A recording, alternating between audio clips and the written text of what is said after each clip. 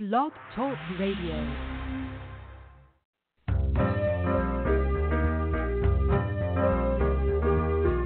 You're listening to Starseed Radio Academy, empowering Starseed to better serve the planet.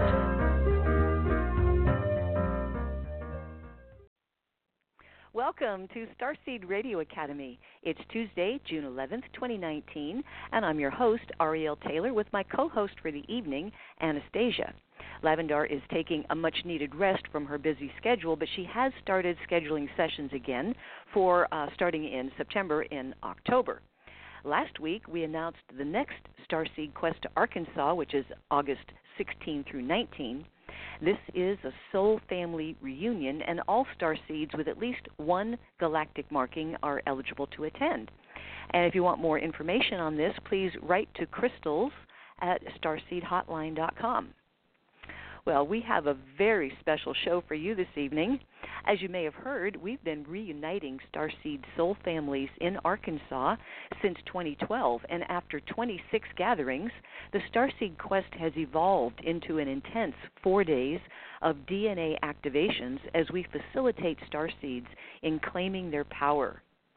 With each group, the energies climb higher to put Starseeds on a fast track to complete their missions in assisting humanity through this shift into 5D. We're now doing 4 quests each year in alignment with powerful galactic timing in March, May, August, and November.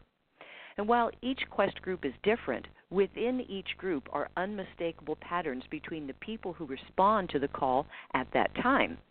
It's remarkable and obviously the result of the unseen hands of the Pleiadians at work, urging Starseeds to gather like a galactic homing signal. About half of each group now includes our Quest alumni who keep coming back for another level up. And it's wonderful for us to see their growth and development as they get stronger and clearer and more effective with each attendance. In this episode, you'll get to hear firsthand stories of the impact and success of our most recent group from Pleiadian lineup in May of 2019. The Starseed Quest is like no other spiritual gathering because only Starseeds with at least one galactic star marking on their charts are eligible. This ensures the highest frequency alignment, which allows the magical things to manifest, supported by the fact that we hold our quests at a resort, which sits above the largest crystal vein on Earth. If you'd like more details about our Starseed quests, write to Crystals at starseedhotline.com. And tonight, enjoy these stories from the most joyful group we've ever had. And our website is starseedhotline.com. And at the top of the show, it's Anastasia's Starseed News, bringing topics of interest to Starseeds that you won't hear in the mainstream. And we'd also like to thank Kathy and Jada for hosting the switchboard tonight and helping to produce tonight's show. We have an online Starseed community at starseedhotline.ning.com, and it is a safe place to connect with other Starseeds, thanks to Tammy's helpful dedication and watchful eye. You can download our shows on iTunes or right here on Blog Talk, and if you'd like to show your support of our program, please just click follow on our page here, and you'll get our weekly notices if you enable those. And as I said, our main website is starseedhotline.com. The Stage 1 Starseed confirmations are based on Lavendar's discovery of star markings and your natal astrological chart, and the Stage 2 session is a one-on-one phone session available with Anastasia or myself. And as I mentioned earlier, Lavendar is taking a much-needed rest, but she has started scheduling sessions again for September and October. And remember, if you have a birthday coming up, you don't want to miss out on your 10 hours of power. You can find out that when that happens by requesting your solar return chart. And please remember that if you want an interpretation of that chart, you'll need to order it at least 3 or 4 months ahead of time, since we do have a waiting list. So first up tonight, it is Anastasia with her Starseed News, and I have something for you. That is so far out. I love Hi, it. Anastasia. Hello, that's great. I just adore the worship. Just kidding. That's really cute, Ariel. Oh, we're just moving right on. Well, Well, NASA goes commercial. It publishes a price list for trips to the ISS, the International Space Station. And to no surprise, I guess, to anybody out there, it's going to be a multi-millionaire opportunity only. That's right. NASA on Friday said it is opening the International Space Station for commercial business. A policy expected to allow employees of private companies to work aboard the ISS as early as next year, with tourists to follow.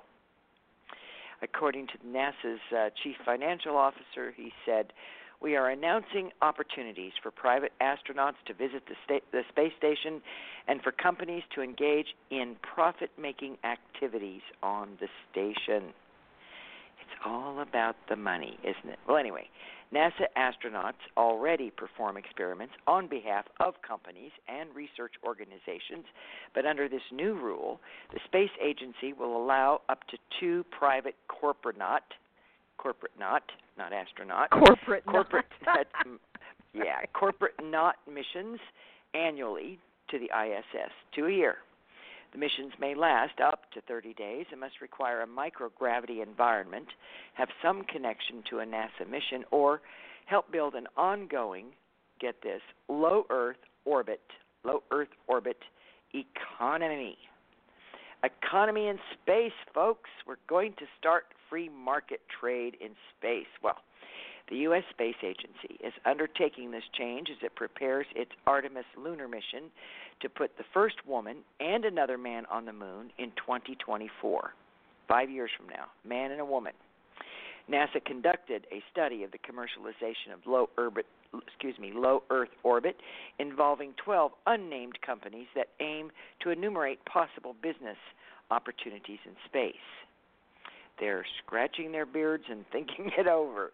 Well, considerations for things like commercial flights will include accommodations such as sleeping facilities, toilets, of course, gallery kitchens for visitors, research and development facilities. They're thinking about in-space manufacturing for use on Earth, such as maybe fiber optic components, or maybe in space, which would be spacecraft parts. They're thinking about entertainment, advertising, transportation to and from low Earth orbit, and large structure assembly, such as satellites or the spacecraft that might take us to Mars. Also among considerations, in space tourism. That is one of their considerations. They're going to allow tourists to visit the space station. This was initialized in 2001 when American millionaire Dennis Tito took a trip to ISS, and NASA plans to make this a normal function of the space station. Now, this was all subsidized with taxpayer dollars, but here we go. NASA has published a price list which clearly shows that space is not a budget travel destination. Private astronauts will want regenerative life support and toilet facilities for the modest cost of $11,250 per person per day. Supplies like food, air, and exercise gear, a little bit more expensive, $22,500 per person per day. Oh, and they're going to need power, so that's going to be $42 per kilowatt. They might need data downlink for their research, $50 per gigabyte, and storage for their onboard carry-all suitcase, $105 per cargo transfer bag per day. Oh, and that's on top of the cost of getting here and back to Earth, up to 90 hours of ISS crew assistance, and other expenses like trash disposal, $3,000 per kilogram. Per kilogram. $3,000. Oh, my God. NASA has published solicitation guidelines for private entities interested in space commercialization aboard the ISS. A key requirement is that those affiliated with the Chinese government or Chinese companies may not participate. That's really all of that is just jaw-dropping. Onward we go. Things are accelerating. Well, Elon Musk, he loves his Starlink satellite constellation so much, but astronomers are less than dazzled. In fact, they are outraged. The International Astronomical Union has warned against the rise of satellite constellations in Earth's night sky. Well, those are the satellites everybody's sending up. For example, SpaceX's Starlink system, since the brightness of these satellites and the noise, the radio noise that they make, will hamper future scientific research. The International Astronomical Union said in a statement last week, "We're concerned about these satellite constellations. The organization of these satellites in general embraces the principle of a dark and radio quiet sky as not only essential to, the organization of the International Astronomical Union says that they need a dark and radio quiet sky, which is essential to advance their understanding of the universe, but also as a resource for all humanity and for the protection of nocturnal wildlife." Now think about that. How are all of these satellites in the sky going to affect wildlife? Interesting. He goes on to say, "We do not yet understand the impact of thousands of these visible satellites scattered across the night sky, and despite their good intentions, these satellite constellations may threaten the ecology of the planet. And a big problem with these satellites, designed to blanket cover the world with internet broadband connectivity, is their highly reflective surfaces. Now, the 60-unit Starlink system lofted into orbit last month looked like a moving string of lights as the glow from the sun bounces off of them right before sunrise and right after sunset. And it may be pretty, but it's not a sight that astronomers want to see. What they see in their telescopes now when they look up are bright white slashes across the lenses that's caused by the satellite blocking out the distant stars in the background. This interference stops astronomers from being able to observe parts of space at certain times. And these communication satellites also transmit signals at a frequency that is read as noise by the radio telescopes back here on Earth. Now, this interference is pretty problematic. It makes it hard for astronomers to image black holes and maybe to detect incoming asteroids. They tell us that these problems are only going to get worse as more low Earth orbit satellites are shuttled up into space. Up until last year, there were only 200 of them, but that number is increasing. The Astronomical Association didn't name or shame any companies. They have posted this statement just a couple of weeks after SpaceX unloaded scores of their Starlink satellites into space. So, it's a problem. As you know, Elon Musk is planning to send up a whole number of these, 12,000 of them. And they say that as the sky gets crowded with these objects, it increases the risk of a collision between satellites. They would kickstart a chain reaction that could litter space with debris. The scenario was first proposed by a retired NASA veteran, and they say that these satellites move at a colossal speed, gives them lots of kinetic energy. If they do collide or break up, then the chunks of debris speed off out of the old orbit and could hit other objects in space. Now, this NASA veteran said that once this gets started, it could kick off a chain reaction because the debris will cause more crashes until the whole orbital plane is full of high-speed junk. The worst-case scenario is that we could lose all the satellites and make it nearly impossible to put any more up, ever, not to mention destroying most of our space telescopes. So the Organization for the Astronomers says that satellite constellations pose a significant or debilitating threat to important existing and future astronomical infrastructures. Wow, they use big words, don't they? We urge designers of these satellites and their deployers, as well as legislators and policymakers, to work with astronomers in a concerted effort to analyze and understand the impact of these satellite constellations. Something he didn't say, which goes without saying, is that they should do this before they launch these things into space. And one would wonder, where is Congress? Where are the leaders of the world in this? You know, the sky belongs to the entire planet. And, you know, is so much money passing hands? And is cable television so important that we want up to 100,000 of these things in our night skies without any oversight? any public debate. It takes a retired NASA veteran to bring up the risk of collision between these objects that would litter space with debris, making it impossible to launch any more satellites, or, would destroy our space telescopes. And how are we going to launch through that mess to even do space exploration, any other kind of rocket? Now, here's a retired veteran that brings this up. Can anybody tell me why no one else thought of that? Because it's got to be about money changing hands. That is not good. That is not good. I put that right up there with 5G concerns, in my own humble opinion. And speaking of space and advancements and all of that, acceleration, Japan's mission to mine Mars's moon is cleared. Japan is going to mine one of the moons of Mars. Well, Mars moon, excuse me. And, now they've managed to fill out all the right paperwork. You know what that paperwork's about? It's about alien world contamination. Let me explain. The Japanese space agency JAXA has been given the all clear from scientists to attempt a landing on Mars' largest moon. They're going to drill into it and bring a sample back to Earth without a microbial pandemic threat, something like that incident in that old movie Andromeda Strain.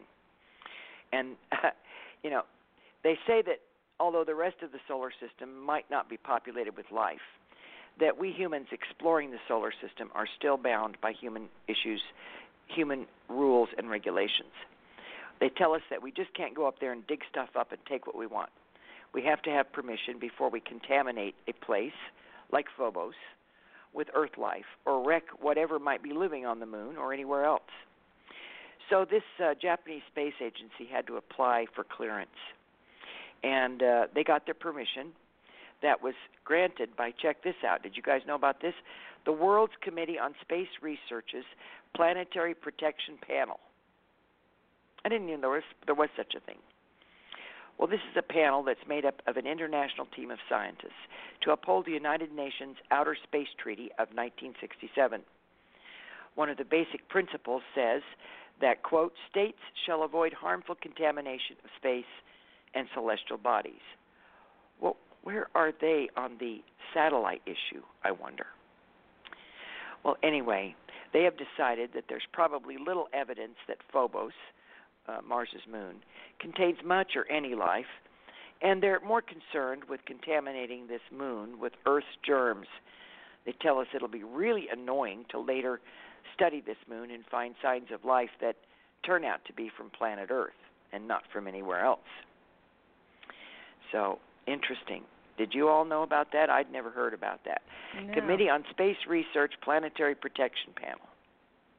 You're from 1967. How up to date are they? Yeah. What do you think about that? Well, that's the United Nations Outer Space Treaty of 1967. That goes way back. Wow. Well, about climate change. I'm moving right along here. Something to think about. Let's see. This is 2019. Yes, it is. They're telling us that probably the majority of the planet's population will be moving to Siberia by the end of this century. That's right. Actually, I like Siberia. I think it's a beautiful country, but it is bitterly cold and not very friendly. And it says that, this might be time to do some investment in real estate in Siberia because even though it's very cold, very extremely unbelievably cold, that unchecked climate change could make Siberia an oasis capable of sustaining up to 9 times more people than occupy it currently. Now, they do have wildfires and polar bears and mosquitoes and anthrax, but they say that by the end of this century, it could be very much better than the parched landscape that the rest of the Earth will be by the end of the end of the century. Now, these findings about the coming Siberian safe harbor were published last week in environmental research letters. And researchers used climate models to project the January and July average temperatures. Then they used that information to look at the state of permafrost and Siberia's ecological landscape potential. And the results are showing that under the extreme greenhouse gas scenario, January temperatures in Siberia would rise an astonishing 17 degrees by the end of the century. And they say that that would make Siberia's climate a lot more friendly, even though it would be cold, capable of sustaining life and sustaining a lot more people. In fact, right now Siberia has about 39 million people. That's a huge country. And they live on limited resources and such as that. But they say that if there's extreme global warming, that large part of Siberia would become favorable, and we're all probably going to have to move there. Now, that's not much of the planet left, and of course, this is merely an extrapolation, and this might be global warming, frenzy. I don't know, but anyway, people are actually thinking about this, and it wasn't too many years ago when they did start to develop Siberia, and got my attention. I thought, what are they up to? What's going on with that? Because actually, they have brought modern cities into Siberia and have moved the local indigenous population into the cities. They're trying to do that, urbanize Siberia. And so perhaps they did this with an eye to the future. Anyway, that has just broke the news recently, and I wanted to share it. There was an earthquake in Cleveland this past week. In fact, it was yesterday. It was recorded in northeast Ohio Monday morning. It was a magnitude 4.0. There were no reports of damage. 8,000 people reported feeling that earthquake. Now, earthquakes are not associated with Cleveland, Ohio. It's very unusual. And remember those locusts I've been telling you about that have been invading the Mideast? Well, guess what? There's a huge plague of locusts that are now tearing up Italy's island of Sardinia. They are just eating everything in sight. They said it's the worst bug invasion in 60 years or more. They're destroying crops and invading houses. More than 2,000 hectares of farmland has been destroyed by blankets of locusts. And they tell us that the invasion has been linked to a recent rise in temperatures. I don't know. Now, we have got some really, I'm going to read you some countries. It's raining and flooding all over the world. I can't believe it. Floods and landslides hit Guatemala, 14 inches of rain in 24 hours. There were flash floods in China that swept cars away. Flash floods in Iran killed a bunch of people. Indonesia has been engulfed by floods. Thousands of people have been evacuated. This is since last week. Floods and landslides in Tajikistan and Afghanistan. And they had heavy rainfall in Turkey. It flooded the streets. There was flooding in southeast China. Of course, in the United States, you know about our floods. Floods have paralyzed Bangkok. They have killed a lot of people in Haiti. There's been torrential rain that caused flooding in western Poland. Mexico has had a flash flood. They say it was the wettest day since they began recording in this little town of Leon, Mexico. There were emergency rescues and evacuations in Romania for flooding, and Malaysia is now undergoing widespread flood damage. That's in 7 days since we last were on the air together. It's all over the place. And we're going to end it here. Let's see, what time is it? Okay. I'm going to share this story with you to conclude tonight. Posture impacts how you perceive your food. Now, I used to have a career when I was young that required me to stand up and eat because I could never relax, and I was, never had a normal lunch and always had to be available in an instant. And so I developed a pattern of eating standing up. It's just something people in my career did. I wasn't the only one. It just becomes a way of life. Well, a new study published in the Journal of Consumer Research finds that posture impacts taste perception, with food tasting better when you're sitting down. Preliminary studies have found that holding a standing posture for even a few minutes prompts physical stress, and it mutes your taste buds. The force of gravity pushes blood to the lower parts of the body, causing the heart to work harder to pump blood to the top of the body. That raises the heart rate, and this leads to increased concentrations of the stress hormone cortisol. This chain reaction reduces sensory sensitivity, which impacts food and beverage taste evaluation, the temperature of food, how you perceive it, and how much you eat. It says that when people experience any kind of discomfort, including the kind of stress induced by standing, foods that normally taste good don't appear to be pleasant. So in this study, they provided the participants with bite-sized brownies.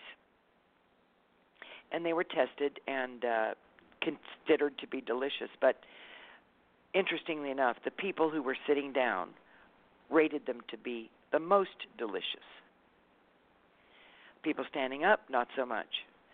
Well, researchers continued their study by asking the participants to try fruit snacks while carrying a shopping bag. They were trying to imitate what happens when a person samples at a grocery store or in a food court. Now, both sitting and standing participants reported that the additional weight that they were carrying made the food item taste worse. And they say the study highlights the mechanism related to physical stress, which affects taste evaluation, whether you're standing or sitting. So interesting. How many of you sit when you eat and how many of you stand? And probably most people listening to this broadcast sit. But I thought that was interesting. What kind of effects our environment have on the way food tastes. Furthermore, I wasn't really aware that just standing created a stress impact in your body, such as the release of cortisol. So I thought that was interesting. The moral of that story is let's eat sitting down. My mother used to say, please dine, don't feed. So we should dine, try to dine and not feed. Okay, well, that's enough of that. It's going to be a great show tonight. I'm looking forward to hearing everybody's stories and what they've got to share with us. It's going to be beautiful. Oh, absolutely. Absolutely. And so we'll see you all again next week. Very interesting news tonight, and thank you so much for the work that you do to bring that to us, because we wouldn't have known. There is so much news to share and so little time, and so many things are happening. Everything is going so fast. Goodness sakes, it's like we're on this great big rapidly spinning merry-go-round with so much going on all around us. So this is the nature of the time we live in, isn't it, Ariel? Yes, unfortunately. All right. Well, but it's going to change. It has to change. Yes, it is. Yes, everything changes. That's the one constant, isn't it? It is. And that's a good thing. That's a good thing. All right. Well, I'm going to get off of here, and I'll listen to the show. Okay. Well, thank you so much for doing a great job with the Starseed News. Thank you so my much. new toy. It's so cute. I love Thanks, that. Yeah, Anastasia. that's fun. You can have to share that with the guests, too. Okay, good night, everybody. Good night. Wow. All right. Well, we are going to hear from some beautiful Starseed people, and the first up is actually a lady who has been a guest on our show a few times, delightful Peggy Black. So let me get your mic open. Hi, Peggy. Hi, Ariel. Hi there. It's so good to hear your voice again. We had such a great time. Didn't we, though? That was just an extra treat. Yes. So tell us your impressions. Oh, my. I've been thinking about this. And, well, the first thing I'd like to say is it was really a special treat for me because I usually present at different places where I travel. So this was a place where I got to just be a participant. And the atmosphere, the mountain resort was just exquisite. I loved my cabin and all the accoutrements that went with that. But the most important thing for me was the people in our group. And I came away with the realization that was probably the first time I could truly feel or really recognize a space in which the energy was unconditional. I mean, that's really saying something, that when you're in a group as large as we were, that it was so safe, and it just felt like being bathed in this unconditional acceptance. And so that was a powerful takeaway for me. At one point when Lavendar asked if somebody had something to share, and the team I work with invited me to offer sounds. Well, I've been offering sounds for over 25 years, 30 years. But when I stood up to make the sounds, there was absolutely no hesitation. There was no concern, because I knew the group was absolutely accepting of what was being offered. And that's an incredible experience and an incredible gift. Oh, I know what you mean. It was loving. It was fun. I made so many nice connections with so many different people, and what we shared so easily and so comfortably was enriching. It really was enriching. The entire event for me was quite spectacular, just in the sense of the ease of which it happened, how it happened, the presentations that Lavendar made, but also you and Tammy. I mean, Tammy's information was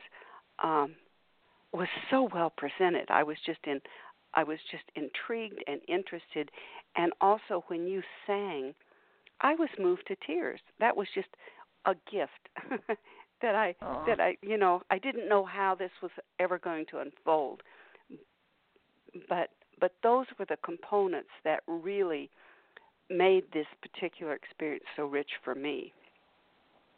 And then, of course, the processes that we did that were so empowering, and the camaraderie that we had. I really felt some shifts. I'm very sensitive to energy, like most of us are. And unfortunately for me, and probably a lot of people, it took me 15 hours to come home. And so once I got home after all the different changes and planes and so forth, I ended up getting sick, physically sick. And I realized, even though it had the symptoms of a fever and body aches and so forth, that it had nothing to do with a virus, that what was happening was my body was recalibrating. I was very aware that the energy at the event, and in that energy for that amount of days with the crystals and the people and the work that we did together, that my entire body was recalibrating. It was upgrading. And I was just literally dumping energy that no longer served me. Wow. That yeah, and for those that might not be aware, that weekend was when all that huge storm. I mean, there was hail all up and down the middle of the country. So people flying from east to west, I'm sure it was an airport marathon, and that it'd been nice to just be able to go home and relax. But I'm so glad that you came. But Ariel, even in the airport, my whole attitude was different.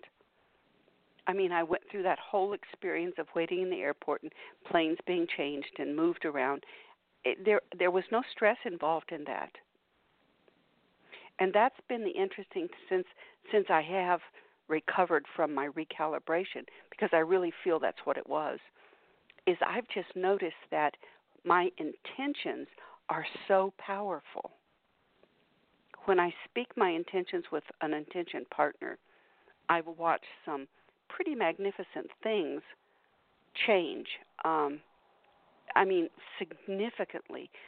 One example was I'm supposed to have my septic tank and leach field all renewed, and I've been given 3 quotes of $35,000 to $40,000 to have that done.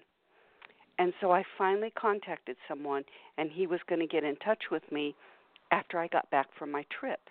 And I made some very clear intentions before I met him.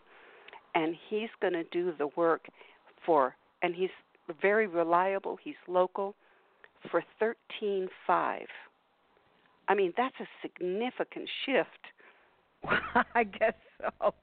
So I'm watching the power of my word and my requests and how I speak my intentions really shifting. So I just really feel like it's all the integration that took place at our event, our Starseed Quest event. That sounds very, I don't want to say common, but we hear that from a lot of people, that the intentions, your manifestation speeds up, it gets stronger as your alignment maybe got tighter and higher. I can't really put a logical reason to it, but I know that we hear that. Well, the thing about it is in the past, I've always been pretty good about manifesting because I work with my own interdimensional team, and I have been for 30 years. So I've been really clear about a lot of this, and a lot of it has been quite magical. But I just realized that there was an escalation, is what I can say. I feel that there was some kind of escalation of energy that's now a part of me and my life. Wow. Powerful. That Very is powerful. wonderful. That is wonderful. I couldn't be happier to hear this. And I know you were particularly joyful up on the mountain when we were digging for crystals. How did you like that? That has been on my bucket list to dig for crystals. And so I'm up there in absolute bliss. And I came home, of course, with so many individuals. We found these beautiful treasures. I've cleaned them. I've washed them. They're on trays in my kitchen. I haven't even taken them. I haven't done anything. I've given a few away. But it was an absolute delight. There's just no words for it. I had so much fun. Yeah, you were just playing in the dirt and having great, big smile on your face. So that was a pleasure to see. Yes, it was. Yeah. It was a delight. Everyone there at the event. I feel like I've made some longtime friends. It was just spectacular. I really was glad that I participated. Well, and we're so glad that you did as well. And as I mentioned in the beginning of the show, that each time we go back, it seems to elevate a little bit more and a little bit more. So even people that maybe hadn't come to the quest for a couple of years, when they come back, it's like, oh my gosh, because it just keeps evolving and getting stronger, more focused, and therefore more effective for people. So we're just thrilled that you were able to be there, and it was my pleasure to spend some time with you and get to know you. Yeah, that was great. That was great. So, and I certainly hope that we'll see you at another quest at a future moment. I'm sure you will. One of the things, I just did a transmission for my newsletter, and the team that gave the message, it says, this is a very large playground, and they talk about our star heritage and our galactic families, and it was really a nice transmission. Maybe I should send you a copy. Oh, I'd like that. Yeah, I'd like that. Yeah, and it's wonderful to see, the people that have always had to, be careful what you say, don't, be trying to fit in, don't tell people that that you're, Starseed or anything. But you get in this environment where everyone is a Starseed, and they've got such similar stories and experiences that it's just a pleasure to see people finally, let their guard down, break the walls down, and just be who they really are with total acceptance. as you said. Exactly. Yes. I've always Yeah. been different. I've always known I was different. And over the last 30 years, I did step out to claim that I do channel these interdimensional beings, which has been a big stretch. And yet it always meets a little kind of hesitation. But being in the group with the other stars was just, it was unconditional. It was just that feeling of being totally accepted. Yeah. Which is pretty exceptional. It is. It is. When you have that many people, we had 33 people in that group, in addition to the three of us, and there was no drama. Everyone was just happy. So that just it makes us feel really good. And I was so delighted because I think I was one of the oldest ones, besides Lavendar. We were the same age. I was included in so much of the activities. Well, we will be very happy to include you again. Anytime you feel the urge to come back, you're always welcome. Well, I will definitely stay in touch with this family. Okay, sweetie. Well, thank you so much for calling in and sharing your impressions, and we love you. Big hugs until we meet back again. To you. All right, okay, my dear friend. Bye-bye. Bye-bye. Okay. Well, next we are going to hear from, I'll just call you Rebecca. We won't use your nickname today. Okay. I appreciate that. I'd like to be able to live it down. Yeah. That's just behind the Quest doors, but. Yes, folks, you'll have to come to the Quest to hear my nickname. Yeah, right. So thank you so much for joining us this evening, and my pleasure. You have been to what is it 4 now? I'm starting to lose track of how many times people have come. It's more than 4. I used to make sure that I was there at least once a year, and then with one thing and another, I think it's starting to average out to be 2 a year, and who knows what it'll be going forward. I'm game. If I have the resources and the time, then I do try to make it, because the gathering is just totally unique. I've been to a lot of group activities, a lot of metaphysical classes and workshops, and which is really the most similar kind of thing I can compare it to. And this particular group, led by you 3 ladies, really does stand out in my mind. It's really the only one that I always want to come back to, and I'm always excited about. And I really enjoy the stories, and those are the stories that are presented as part of the weekend, and also the stories of the other people who go. And at first, when I first went, to my very first one, I was so excited, about partway through the first day, where I realized, wow, I am not the weirdest person in this group. Because that was the first time in a long time that had happened. So I was super excited about that. And and everybody listening, I know you know what I'm talking about. So so that part was, that part's really great. And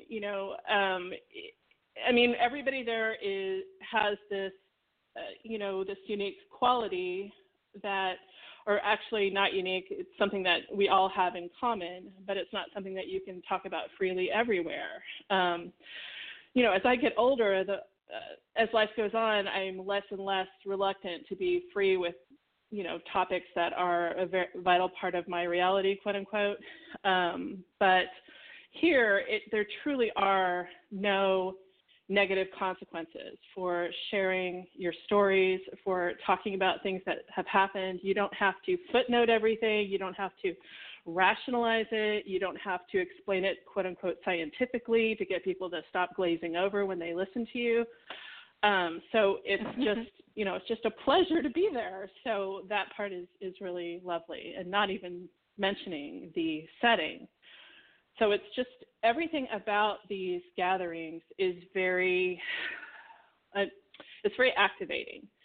So when Peggy was talking, I was, anybody who's listening probably is familiar with what's called a healing reaction. It's something that's talked about in energy healing, and Reiki talks about it in various modalities. Well, that is the kind of thing that can happen because you really are getting slapped back into sort of, alignment. If anything, you know how it is, you go through a human life and things are going to knock you off your path, or, stuff is frustrating, and that's just totally normal. You come to one of these events and you just sort of straighten it out. It's like, you just are able to tap into that part of yourself that is connected to what your path is supposed to be. And I find that very helpful. But mostly, really what keeps me coming back are the people. I just really long to see them after being away for a while. I just like being there. I like, my favorite part of these gatherings, as more and more of them I've gone to, my absolute favorite part is in between the sessions where I'm just sitting in a chair in the corner, watching everybody excited, talking to each other, sharing their energy, sharing their stories. And I just love that. That is so awesome. And it's just, I'm really grateful that all three of you have facilitated that. And because it's not common enough. This isn't happening everywhere yet, although I have hope that it will be more commonplace. And so you guys are kind of on the vanguard when it comes to that. So thank you. Yeah. Oh, you're welcome. And I really think that it is because there is some astrological screening. You having the galactic degree on your chart. It gives you the frequency, so that when you arrive with other people and everybody else has a galactic degree, there's a it's like everyone's in the same key. When you were talking about getting slapped back into your natural state if needed, I was thinking about like a guitar. And we go through our lives in the humidity and the temperature changes, the guitar gets out of tune. So you come back and we we twist your tuning pegs and you get back into well, we don't do it. It's just the environment and being with other people who also have those frequencies. So you should give yourself that applause. Hit that button for yourselves. Oh, I don't want to wear it out. yeah. But yeah, truly, I love your energy, and you are always really strong. And even when you have felt like you wanted to retire, you came to the quest instead. That's okay. true. I'm sure Enough everybody's said. You been know what there. I'm talking about. Yes. Yes. And yeah. So you're so much part of our family, and I think that's why people like you that have come back half a dozen times or more. Jada, you're going to be up next, and I think Jada, you've been there about 20 something times. So and each time is different. And would you now, because you have been to multiple events, multiple Starseed quests, would you say that each one has been different from your perspective? Are you talking to me or Jada? I'm talking to you, Rebecca. I'm sorry. I was just giving Jada a heads up that she was going to come on next. But no, I was admiring your masterful segue there. Yeah, well, so because you have been to a half a dozen different quests, do you see similar patterns or differences between the different times that you've come? So I would say that the substrate that links all of these groups is the same. There's something about them that's the same, but each individual gathering also has its own flavor. So you could essentially say that any person from any of the gatherings could just as easily be slotted into any of the other gatherings, because there's still that underlying similarity that we all carry those codes. We all have this, at least partially a similar experience as we've gone through life. So there's, that commonality there. But there are different flavors. I've noticed that the ones that are in March, it really does tend to follow that, the forceful, martial, Aryan, pure, not Aryan like that, like Aries. Sorry, I shouldn't say Aryan and pure. That was a poor choice of words. But, just that brightness of spring, that forceful energy, and that there's that more in the springtime. And then in November, I feel like that energy is much, much, much more intense. That when people are gathering there, it's much more serious. There's, this is just my takeaway, that, it's a little more all business in November, so to speak.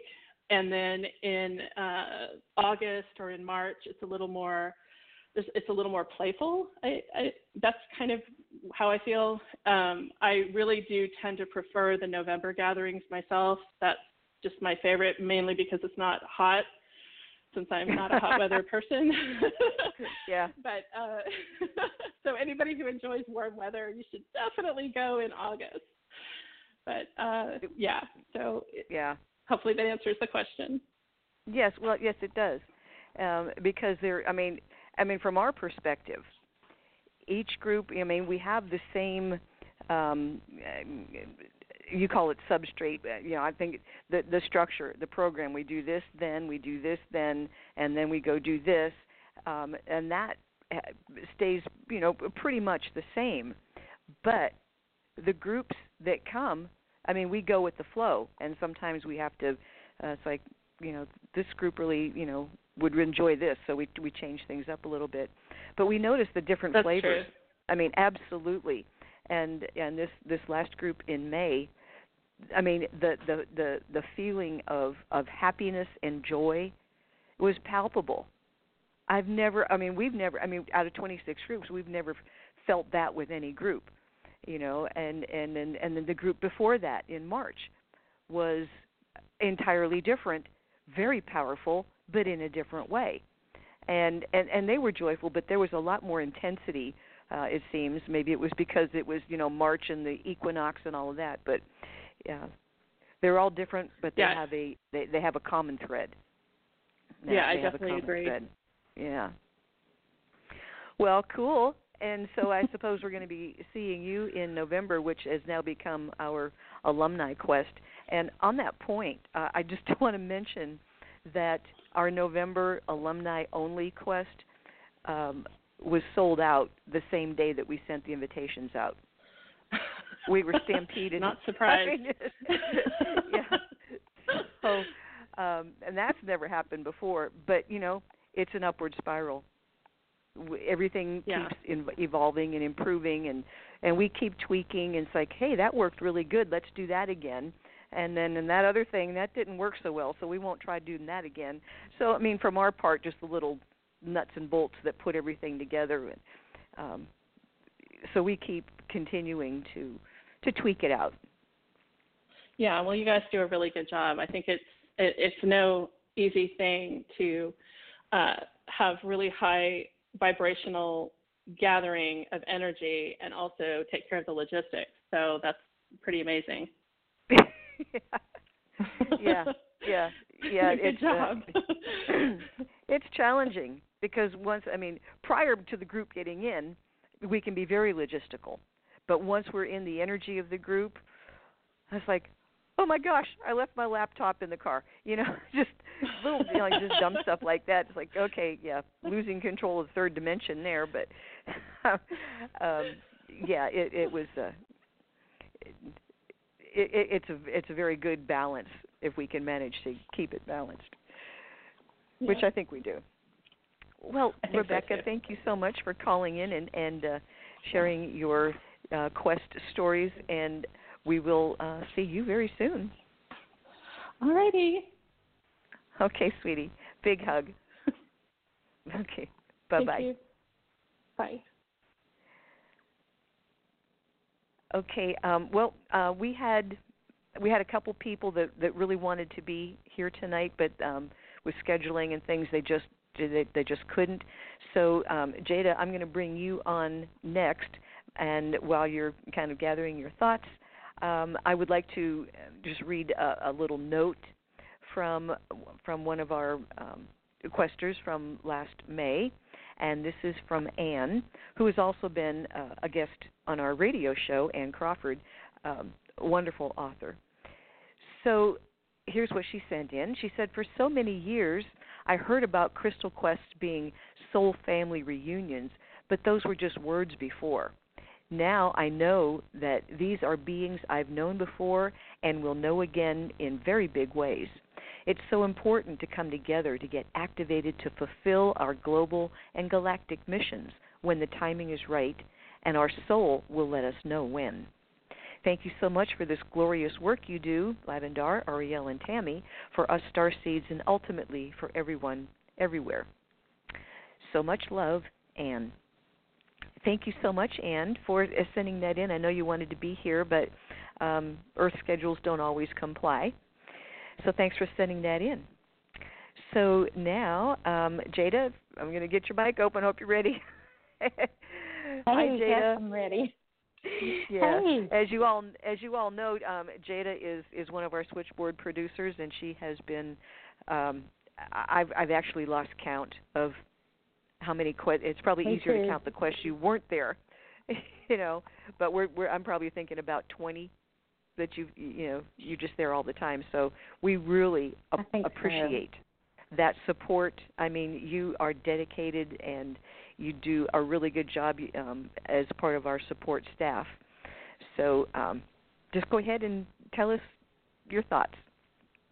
Okay, thank you so much for saying that. And I guess a lot of things have already been said, but after going to multiple quests, I guess from the very first time back in 2013, as I started getting closer to Arkansas, I felt like I was coming home, and I had a soul remembrance of being there before. And I always knew that I would return. And it happened, and it's just something where I feel the call, and I can't ignore it. Nothing can get in the way of it, so it feels like it's necessary. But I love the energy there. It's so peaceful. It feels like there's so much balance between the people and the nature. And as Rebecca and Peggy both were saying, I feel like I get a reset almost. It keeps me in alignment if things are getting a little out of whack with all the third dimensional drama and life in general. After going to a quest, I feel recharged, regenerated, have a better sense of discernment. So that's always beneficial. I feel like collectively we all raise each other higher. And it seems like, especially the last several quests, on the first night when we're all introducing ourselves, I love the way Lavendar will say a little something about every person that gives us some insight into what everybody brings to the table so that we all can appreciate that, because I think as a collective we can accomplish so much more if there's complete peace and balance, which I think we have it, but the way she does that just gives me better insight into how we all need to interact together and help each other.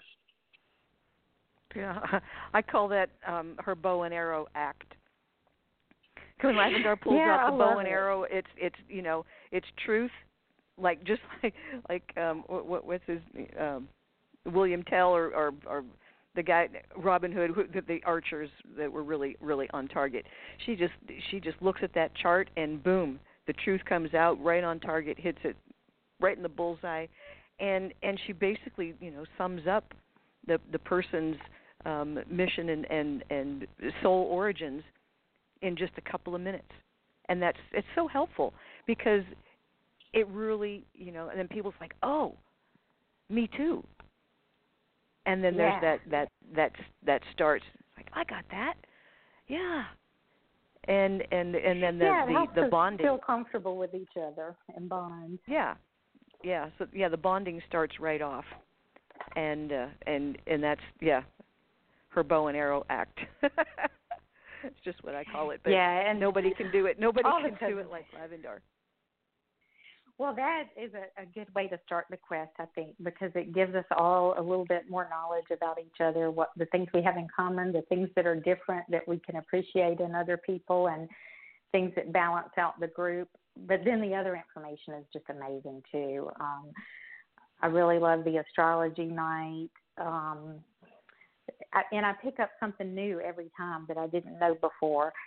And the singing, of course, and Tammy's information that she presents has really evolved over the last several quests. And even the parts I've heard before, there's always something that I feel like is new or I have a greater understanding of it. And I think it just seems like everything is amplifying every time, and we're going to a higher level. That's right. Absolutely. Every time, everybody, the alumni that come back, even, Lavendar and Tammy and myself, every time we're just a little bit, the next step up. Like I said, it's that upward ascending spiral. And we continue to grow and evolve with this. The quest is almost like a living thing. It's not just a destination. It can take on its own life, its own qualities. And what I find really, really amazing, and I mentioned this a little bit at the beginning of the show, is that within each group, and I love doing this when the whole group has gathered before we get to Arkansas, and I look at everyone's charts, and I start looking for the star markings, and I was like, okay, how many have this? How many have that? And I start to see the patterns emerge. And this last group on Pleiadian lineup, there are 33 people, and 18 of those 33 people had the exact same mark of the Pleiades. Wow. And that's just, that was instantly. And so when Lavendar's doing her bow and arrow thing, and people, they're here, and it's like, oh, there's another one. Oh, there's another one. And of course, the moon was at galactic degree in Scorpio, which is the mark of the Pleiades, on Pleiadian lineup. It's no wonder that we had so many people with the mark of the Pleiades, and it really helps everyone. It's like, oh my gosh, and they start to see the bigger picture, that this group came together not because we checked at their chart and they qualified, because not everyone hears the call at the same time. So these are the unseen hands, and it's coming from, Lavendar says upstairs, it's coming from the Pleiadians. And it's like, okay, it's like they push a button, and these people's like, I got to go to this one. And then they show up, and here's all the other people that had the same thing. It's like, oh, okay, now I see why I had to be here. Yeah. Yeah, because we realize we have to be there, but it's not just about us. It wouldn't be the same without everybody else who's there at each quest. Oh, absolutely. Absolutely. So they're just amazing. And they seem to go by so fast, though. Then it's time to come back home again, and it's really sad. But a lot of the effects, some of the upgrades or changes that happen, we may not be consciously aware of it right away, may not even see the effects for weeks or months, but it's coming. Yeah, sometimes there's a delayed reaction. Sometimes, and we actually are going to start recommending that as soon as the quest is over, Monday at 4, that you don't rush right back to the airport, because they didn't realize how much they were going to regret that. So we're actually recommending that people stay Monday night so that they can just lay there, or sit there and integrate and contemplate and because it's just really hard. You get on this real high spin, and the whole weekend is in 5D, and then you have to go back to the airport and slam back into 3D, and it can be very unsettling. So, yeah, we're going to start recommending that people don't rush away. Sit with it for a little bit before you get back into, regular life. Yeah, that's a great idea. And some people, and it's happened to me, sometimes I have different effects. In March, I had to go straight and take a nap Monday afternoon after we were finished. But in May, I had all kinds of energy and couldn't sit still. But I had to wait a little while before I could drive. I couldn't have gotten in a car right away. So I think everyone can benefit if they have the time to give themselves that Monday night to really let everything soak in and then travel the next day. Yeah, I think it would. It's like if you have a big Thanksgiving dinner, you're just going to want to go up and go start playing tennis.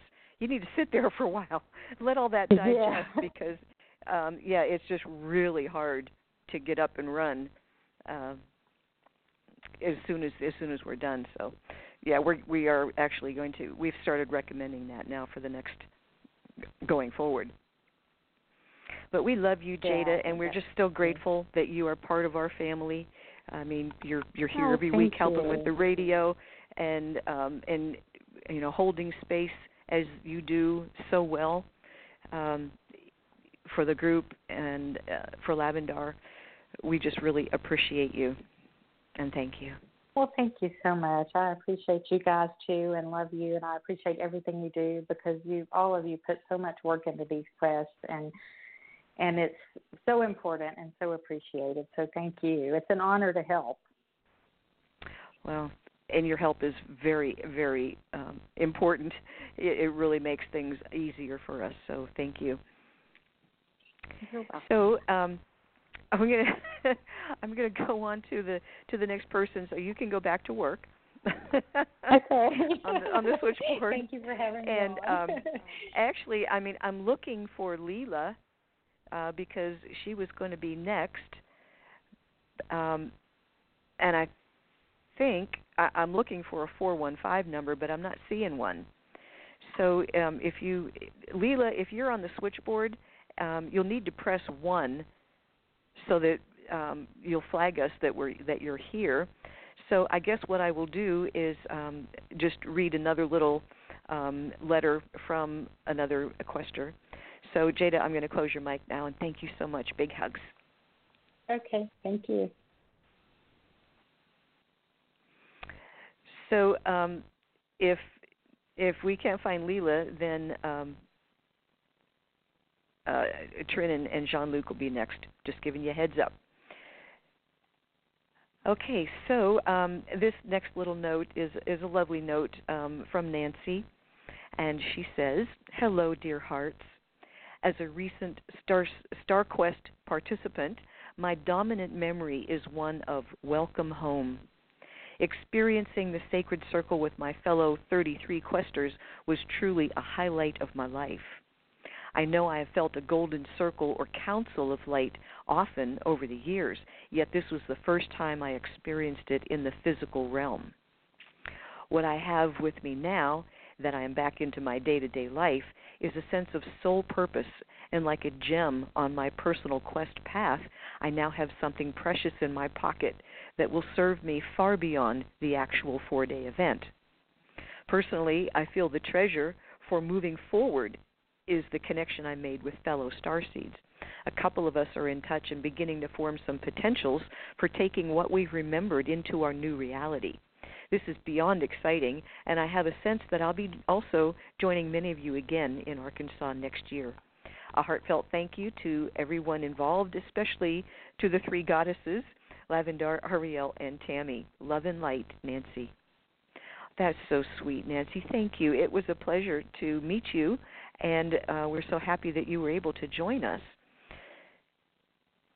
So, I think we've got Trin and Jean-Luc. Let me go for you first, Trin, and then Jean-Luc, you'll be. I call you Jean-Luc. That's not really your name, but your name is Jean. But I'm a Star Trek fan, so it's Jean-Luc Picard in my book. So Trin, you're next. Let me get your mic open. Hello, sweetie. How you doing, Trin? I'm doing well. How are you? I'm doing great. Thanks so much for being with us tonight. Yeah, my pleasure. Thank you for having me again. Oh, you're quite welcome. It's been great to listen to everybody from the quest. I'm feeling kind of homesick, like I missed them. Yeah, I definitely missed that energy. We experienced it. It was wonderful. And so you have been to this was your second quest, right? That's right. Yeah. And what was your perception as far as the first quest you came to and the second one? Was there things that are the same, things that are different? Yeah. The first one was an amazing experience, but I felt felt overwhelmed with a lot of information and meeting new people and a lot of energies back and forth, and it was pretty draining. This one was different. It was a lot easier for me to stay focused, and after the quest was finished, when I left, I felt, as the other callers have said, rejuvenated and balanced, and just on a good upward spiral. And it's carried on, for the past few weeks since the quest. Things have continued to shift energetically and in good ways, not only for myself but for my family and the people that we work with as well, and other Starseeds. So the second quest was definitely a life-changing experience. It can be difficult with everything that people have going on in their lives to be able to reach a energetic place where we can experience things like we did at the last quest and see those energies come in and see the ceremony take different directions based on what was happening in the room and the energy that was created there. It definitely left me wanting to keep coming back for more. That's for sure.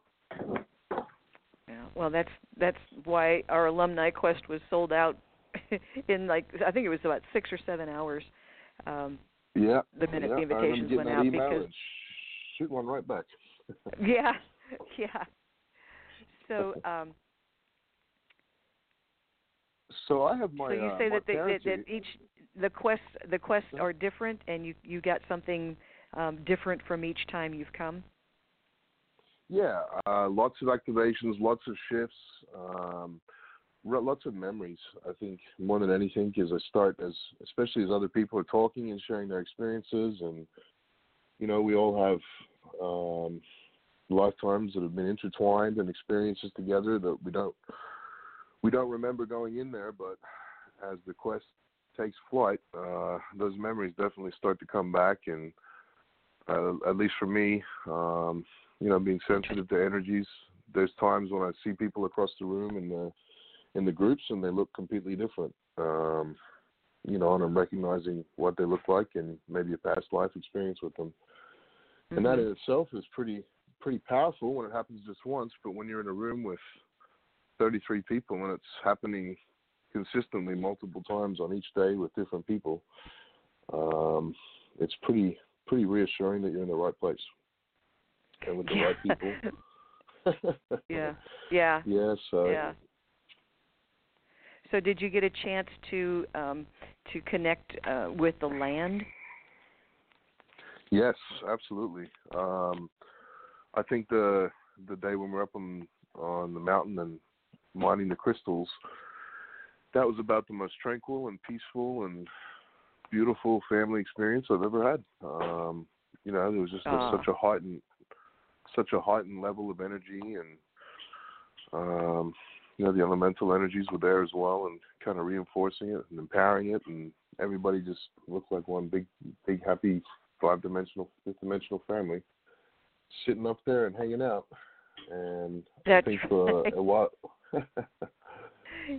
while we were finding crystals, I think we were definitely finding some beautiful gems with our interpersonal connections and relationships with all the people that are up there that, for the most part, have never met each other, at least in this life. Right. Well, there's a when you meet somebody and you just hit it off right away, that happens once in a while in the third dimension, but in Arkansas it happens with everybody. They just know that they belong there. So the land is really, really powerful, and it plays a huge part in what happens there. But most people don't track it like that, and that's really where Tammy's connection with the land is so strong, and it's the heart of the crystal grid, right there. Yeah. And the land is very powerful, and it has a lot of influence on what happens. So that's why I asked if you got a chance to really connect, because I think a lot of people did. Yeah, this past experience where Tammy was sharing, the history of the land and what had happened there, for me was a very deep connection. I felt like I was there as she was explaining it, and when she was doing her feathers ceremony, I swear she must have been channeling Spud Webb or an NBA basketball player. She was able to jump so high. She's I don't know if you noticed that, but yeah. I thought, wow, she's got some hops. But just like when we put those Giza crystals together in a pyramid, they form that beautiful energy. You three ladies really form that energy as three beautiful crystals, and are able to hold it and to guide it and to help everybody there feel like they're in a safe and a protected space where they can let their light shine and they can be themselves and be authentic, and there's not going to be any judgment or any course correction, just acceptance and no judgment. And that's a pretty powerful energy in itself to be in and around, and I think that's why you probably keep selling out on these quests. Yeah, well, it's an honor and a privilege to be part of this and to watch, just to see these things happen. We never cease to be amazed at the energies, because we never know. When people come together, we never know, what kind of meal all those groceries are going to put together. It's always delicious. Yeah. People coming from. Well, in March we had people from Norway, England. I'm blanking. Italy, Canada, Mexico. We had a real international group, and yet in May, I think we might have had one or two Canadians, but everyone else was from America. Now, how does that happen? So there is definitely some celestial orchestration going on to select the people. It's like, you need to come now, and we're really glad that you heard the call and you were there to be part of this. So thank you so much. You're most welcome. And thanks also for calling in and sharing your thoughts about the quest. And we'll be looking forward to giving you a big bear hug when you come back. Okay, all right, sweetie. I can't wait. Thanks so much, Trent. Thank you very much, Ariel. Much love. Bye-bye. Okay, I am coming for you, Jean-Luc. I love calling you that. It just goes together. So I love it. Don't worry. Okay, I know you said you have lots of nicknames, so you just got a new one. But it helps me to not call you John, because your name is Jean. But Americans are going to not pronounce that correctly. So, but everyone knows Jean-Luc. Yeah. It's always been a thing I've been explaining to everybody, through my whole life. It's just become like second nature for now. But I've gotten lots of nicknames, and I'm sure they're all out of love. So it's always been great. Yeah. So this was your first quest, and you came with Trin, and got to experience that together. So, have you ever been done anything like that before? I never have. It was truly, first experience, and one too definitely was a really big awakening experience for me. I got to feel a lot of energy I've never felt before, and then meeting other starseeds, I got to understand a lot of the things that I've gone through in life. Some of those things were just answered by meeting a lot of my starseeds, brothers and sisters, and it was just it's hard to pick so many words to describe the whole experience of the quest. And did you feel connected to the land? I was, especially when you were up on the mountain. It was kind of just like Jada was explaining it. As soon as we got closer and closer to Arkansas, I felt like a different shift of energy, and I felt more like a sense of like calmness.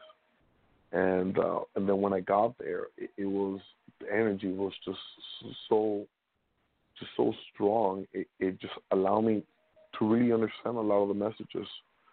Being on top of that mountain doing the crystal mining was definitely an unforgettable experience. I got to connect very well with a lot of star seeds, and it just allowed me to have more information, like free flowing and understanding it, instead of just being saying, well, what is it that I'm truly understanding all the time. Mhm. So you were actually in the energy, experiencing it firsthand, rather than hearing about it and trying to imagine it. Correct. Yes. Right. Yeah. So, did you have? I mean, are you? How shall I put this? Since you've been home, have you noticed changes or differences? I want to say, like, right after we left, I noticed a lot of changes and difference. Like, if I come into the room, I notice that the energy changes, and people talk to me very different. They're like more open about things, and how I use my words now have a lot more, more meaning to it than before.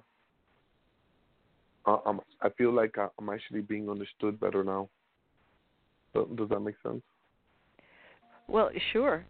When you try to express yourself, and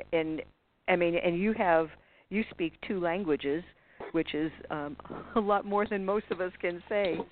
But you express yourself. You speak 4 languages? Oh my gosh, yeah. I didn't know that. Yeah. Well, to be able to express yourself effectively in anything other than your mother tongue, I'm always really impressed with that, because you really get your point across. And I think that now, when your mind is clearer, you have more focus on an understanding that comes through as you choose your words maybe differently. But you really have a huge, your energy is just huge. Thank you. You're a big guy. You're a big guy, but I guess you needed to be a big guy to hold all that energy that you have. But it was just a pleasure to meet you and to share this experience with you. Did you have? Go ahead. I met a few friends, on my way back home, and I gave them some of the crystals that we got to mine, and they have all told me, like, either the next day or the day after, that the moment they were talking to me, and after I left, that they felt a big change of energy, and that they seem a little bit more clear about things in life. So wow. that has really been more eye opening for me. Right. Your life mission is to heal. Whether it's healing people, physically or spiritually, mentally, emotionally, you're all about healing. And correct. when you hold that crystal, when you took it out of the ground, that was the first energy that crystal was exposed to, and then you hand it to someone else, of course they're going to feel healed and better and uplifted in some way. So think about that. Oh yeah, that definitely has my mind going like really fast right now. Yeah. Okay. I'm getting a message from our switchboard, and I don't know what number. So Trin, it's your dad that wants to come on and talk. So and I think that's Leela, because I see him 415. Okay. Was there anything else that you wanted to express, Jean-Luc? I do have to say, for all the starseeds out there listening, and still haven't gotten a chance to experience our quest, the next opening day, you should definitely try to make it out there. It really is a big life-changing experience.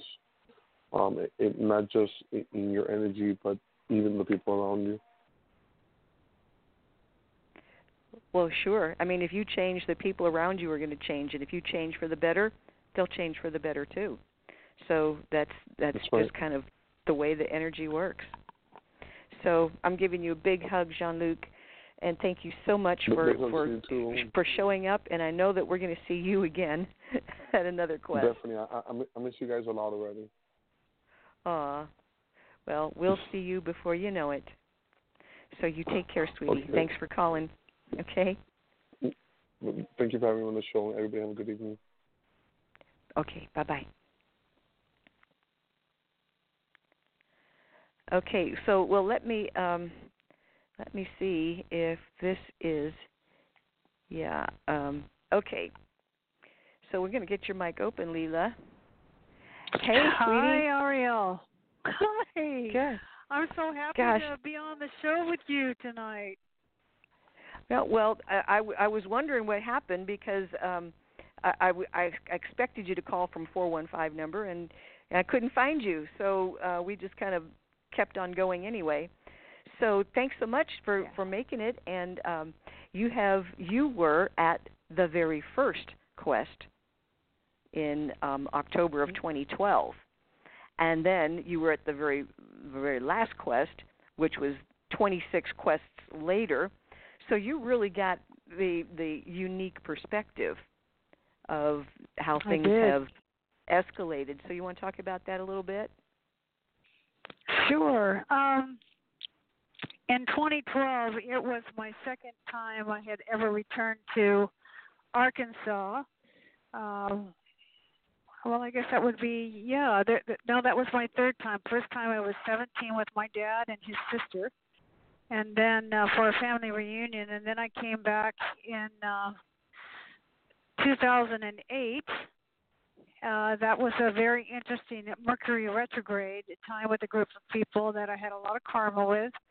And then I really wanted to meet Lavender and you, and came to, when I heard of the first Starseed quest, I knew my name was on it. I had to be there with people that I knew I was going to have a deep kindred soul connection with, and I did. So that was October 2012. And then I've been to a total of 4. I came to the Athena's birthday last year in 2018, March of 2018. And I've been to Pleiadian lineup in 2016 in November. And then on the 26th Starseed quest, I felt my name was on it. Very powerful time for me for a Pleiadian lineup in May. And my observation is that awakening is really accelerating for people. But also, I think sometimes that the frequency is so great, powerful in these awakenings and initiations that sometimes some of the questers might be having some difficulty integrating. the energy, and it's not just them. I did too. I had a lot of weird things happen to me on the way home from Arkansas this time, Ariel. Just to integrate, we were so high. We spun it so high with so much love and harmony. It was such an amazing place and time to be with everyone that coming back into a third dimension was really difficult for me. I had a lot of things that I had to integrate. Yeah, well, and there are a lot of ups and downs because the shoes that you were wearing before the quest, now they're giving you blisters, because your feet got bigger. It's that kind of thing. So